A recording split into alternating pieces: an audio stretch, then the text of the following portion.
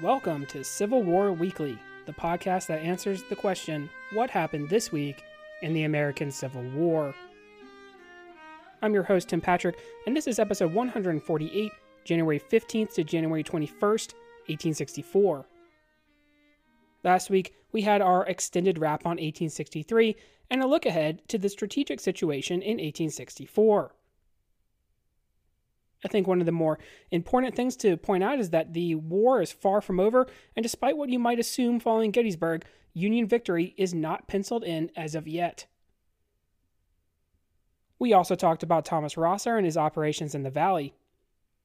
As discussed, he will return to make a further impact on the region later in the war. This week we'll have a rundown of world events in 1864. Before we do that, though, we need to head to Tennessee and see what's going on there. But of course, we need to talk about Patreon content, and this month we had a movie review. We had a comparison, actually, between two movies, The Beguiled. One is with Colin Farrell, and the other is with Clint Eastwood, so one's a little bit older, one's a little bit newer. So we have kind of a compare and contrast between the two, and maybe talk about some themes that are common between them that are relevant to the war and history. So it's a little bit different of a look than other things we have done in the past. So if that sounds like something that would interest you, then there is a link to the Patreon in the show description. Of course, all those proceeds do go toward the general upkeep of the show. They are greatly appreciated. So when we last left off, we had a cavalry skirmish at Mossy Creek. Remember that Longstreet is going to wish to act offensively against the Union troops in the region. He wanted to bag the advanced elements of the Federal cavalry. By this time, Parke had taken command in the area. We have, in past episodes, mentioned the vigors of campaigning, and several general officers were replaced for recuperation, including Ambrose Burnside. Now, is that recuperation going to necessarily help Burnside? Because we have seen some flashes, but it's ultimately not going to help him necessarily, probably here later in the war, but we will get to that at a later episode.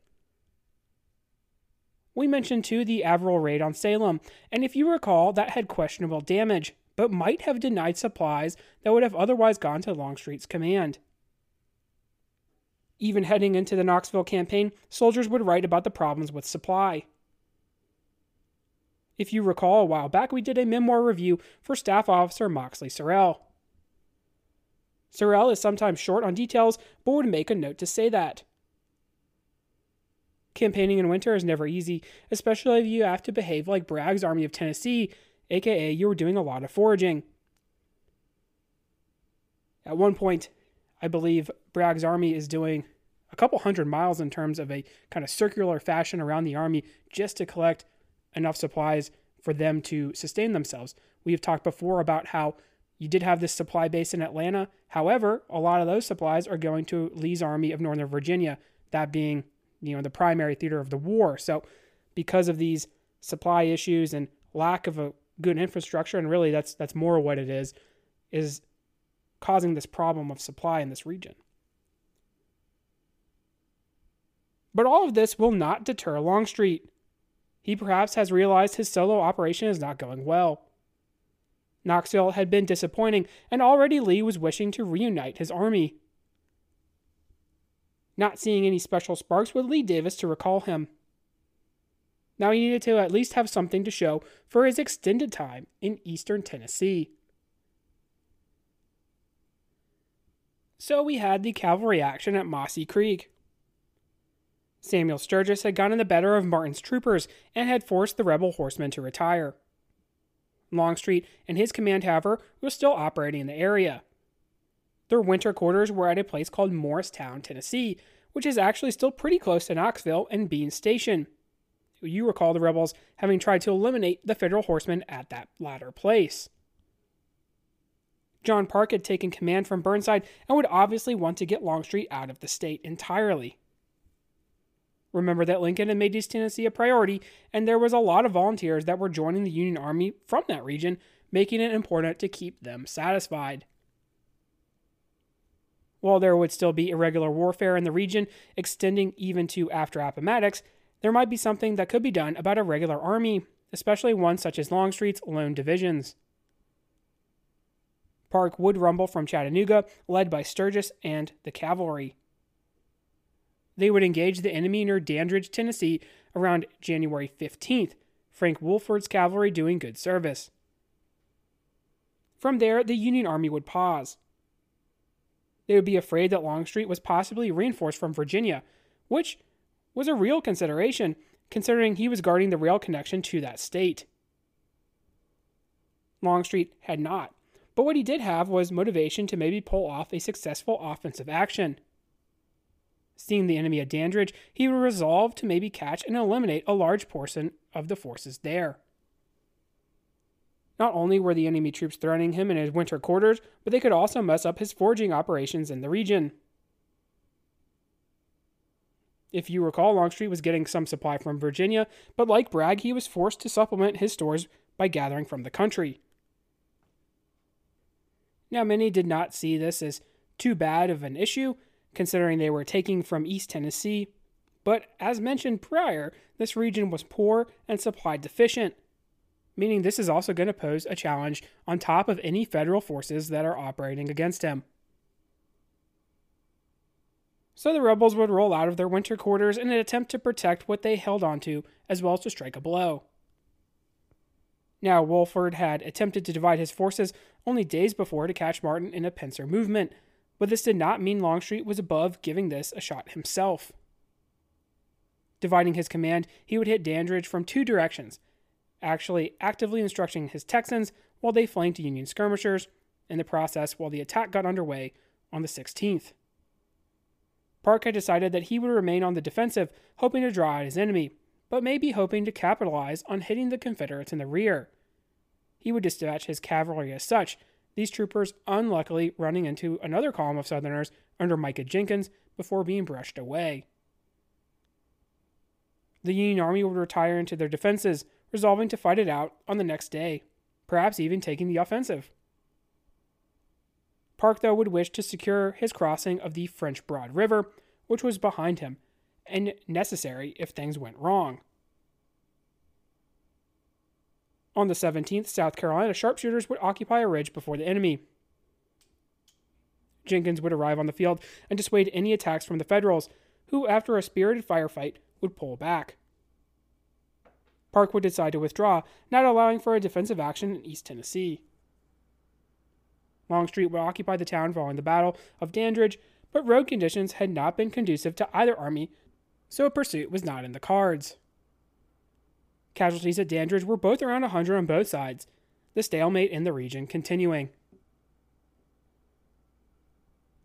I think, too, we see the importance of veteran troops and the ability of these individuals who have seen combat to face what they consider to be lesser opponents. So we have Longstreet's command. They are obviously veterans, but they're outnumbered, right? So some would say, why exactly is Longstreet willing to take the fight to them? And that's because they don't really think a whole lot of these 9th Corps men and East Tennessee volunteers who have not yet seen action. So there is a lot to say about, especially this portion of the war getting into 64, where you have these outfits of veteran soldiers who are going to behave much differently than, say, 1st Manassas, where everybody is green, they're all rookies, and, there's all kinds of chaos that happens with that. So you have a lot to say about veteran troops. Early in 1864, we have the Confederate government printing more money. Now here's the problem with that. Usually everyone simply says, why don't we just print more money so that people can have more? Well, that, ladies and gentlemen, is what causes inflation. More money means more people buying things, but the amount of goods stays the same. This means that you're going to jack prices up. We have mentioned in some of the Confederate memoirs how simple commodities will be jacked up in price, so this makes sense. That is not only the only thing the rebel government is going to do.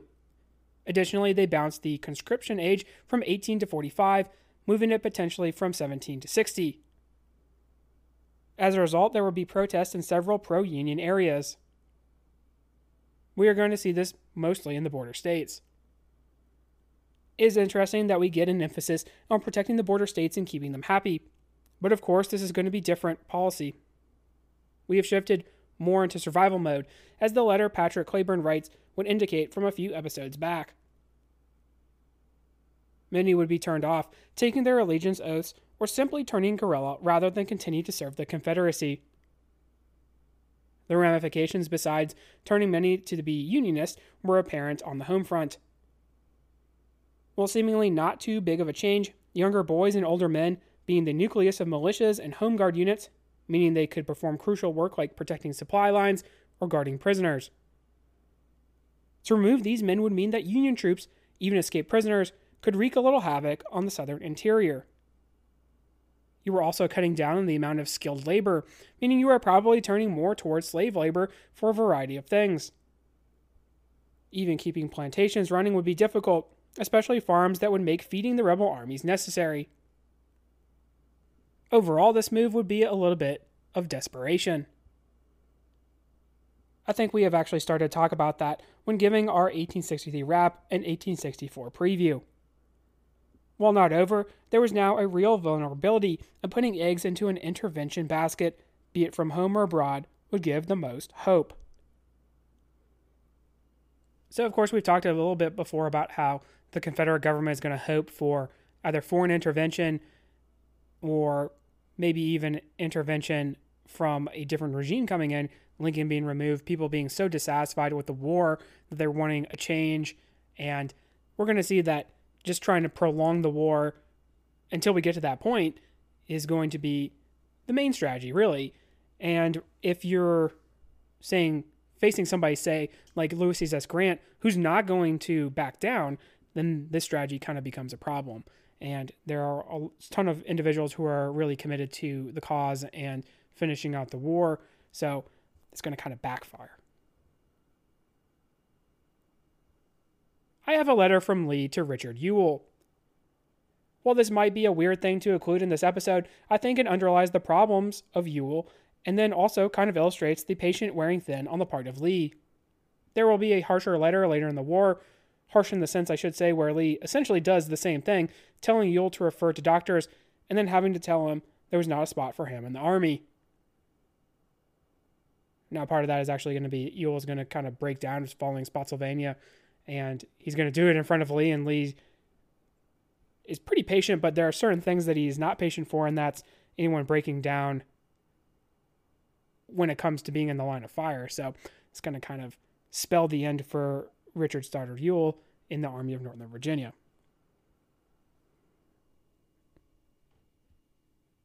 General, I have received your letter of the 15th, transmitting a communication to you from the Secretary of War, with your reply. I'm glad to hear that you are now experience no inconvenience from your injury, and hope you may continue to feel none. Your answer to the Secretary is such as I would expect from a true soldier and patriot as yourself, but I cannot take upon myself to decide in this matter. You are the proper person, on consultation with your medical advisors. I do not know how much ought to be attributed to long absences from the field, general debility, or the result of your injury, but I was in constant fear during the last campaign that you would sink under your duties or destroy yourself. In either event, injury might have resulted. I last spring asked for your appointment, provided you were able to take the field. You now know from the experiences that you have to undergo, and can best judge of your ability to endure it. I fear we cannot anticipate less labor than formerly. Wishing you every happiness, and that you may be able to serve the country to the last. I'm very yours, Robert E. Lee.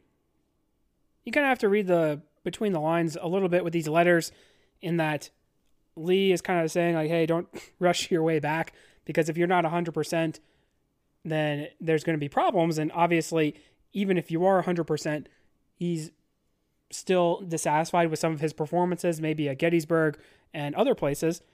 And even though there are some sparks from Ewell, he's really not the guy to be leading a corps. And the problem is that he doesn't really have anyone else to do it.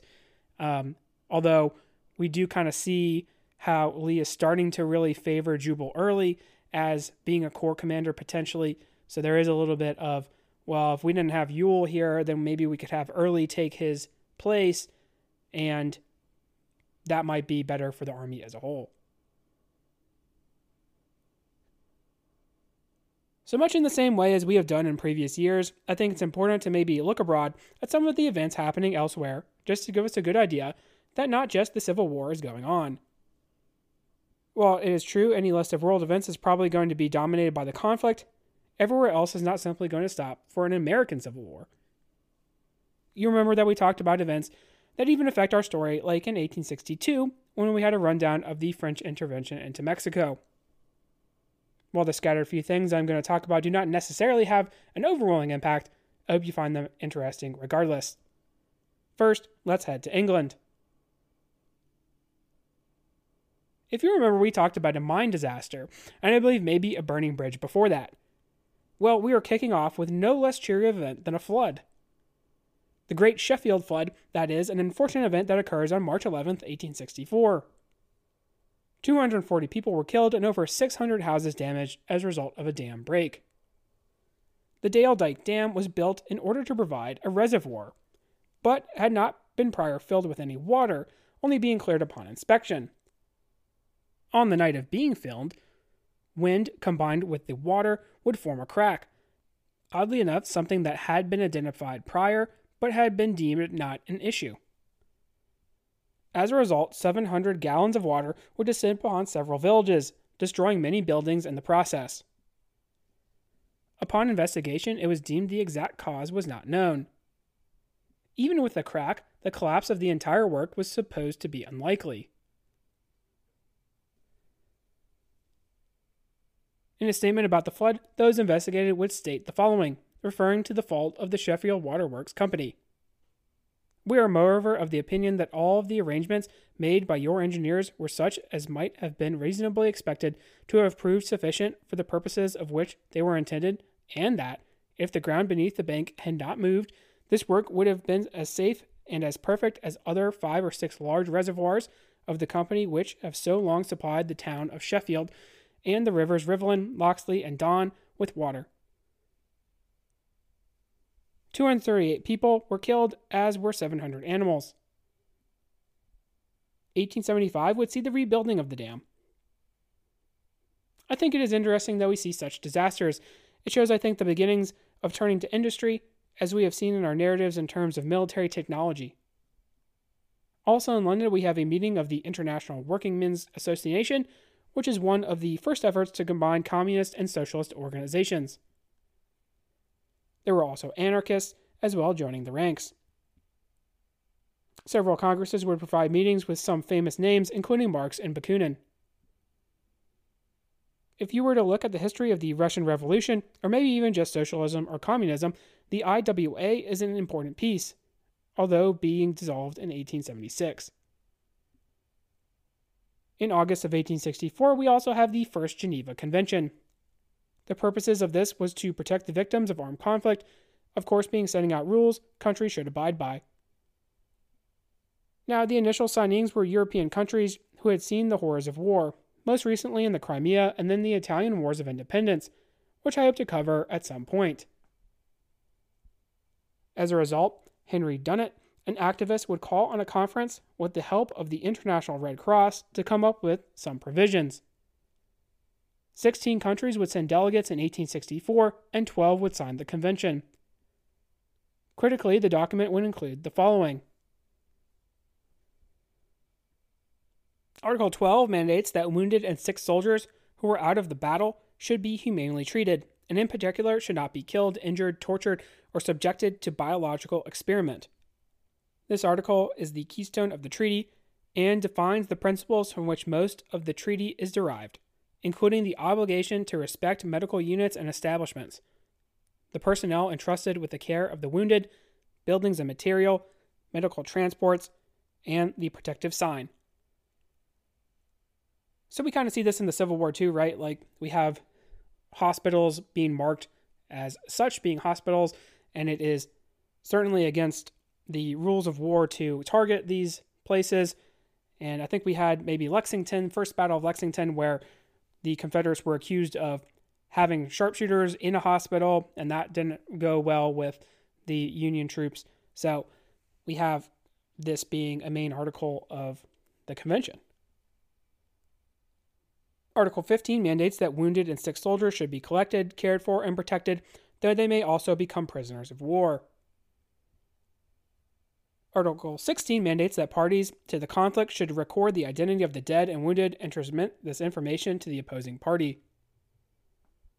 Article 9 allows the International Red Cross or any other impartial humanitarian organization to provide protection and relief of wounded and sick soldiers, as well as medical and religious personnel. We do actually have many accounts during the Civil War from these memoirs, maybe, that we have read of enemy combatants being treated humanely, right? So this is kind of something that we're already seeing during the American Civil War. While we have the Geneva Convention, this did not mean we did not have conflicts abroad besides the American Civil War. 1864 would mark the Third Battle of Nanjing in China, which would be the end of the Taiping Rebellion.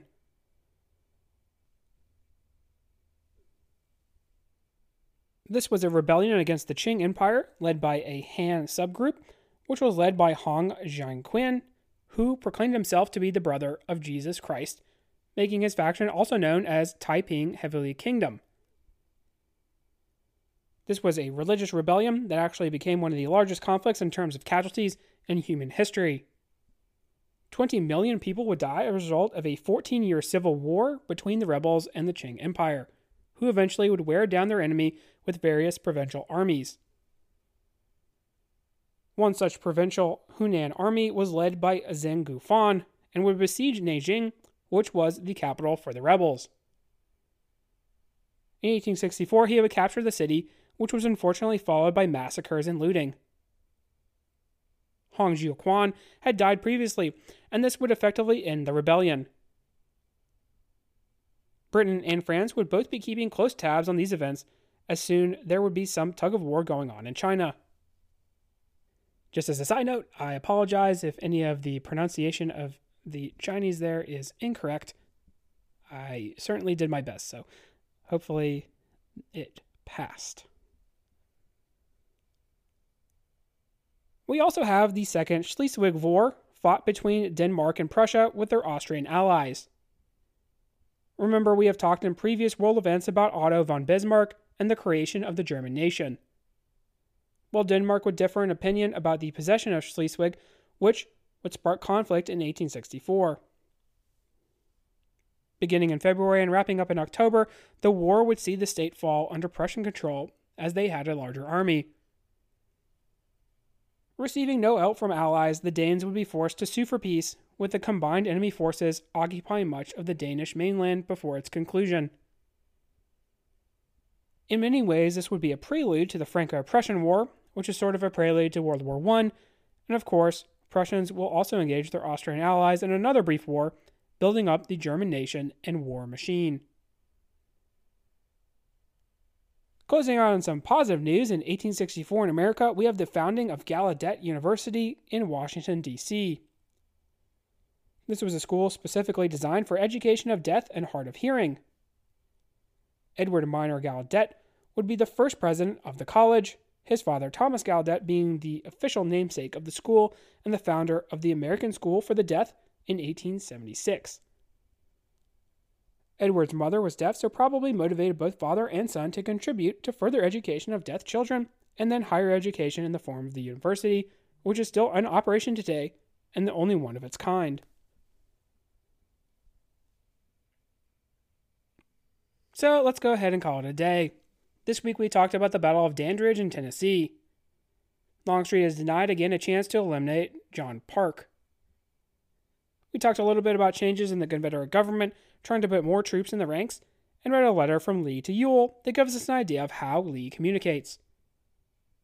We closed out with world events of 1864, running down a good few. Next week we will remain in Tennessee, hopefully wrapping up Longstreet's actions and campaigns with a long-awaited conclusion to the Knoxville venture, as well as head to Alabama. If you like what you hear, please make sure to leave a review. Posted in the description should be a link to the website as well as Patreon and Venmo information. Support for the general upkeep of the show would be greatly appreciated. Once again, feedback is always welcome. Questions, comments, concerns.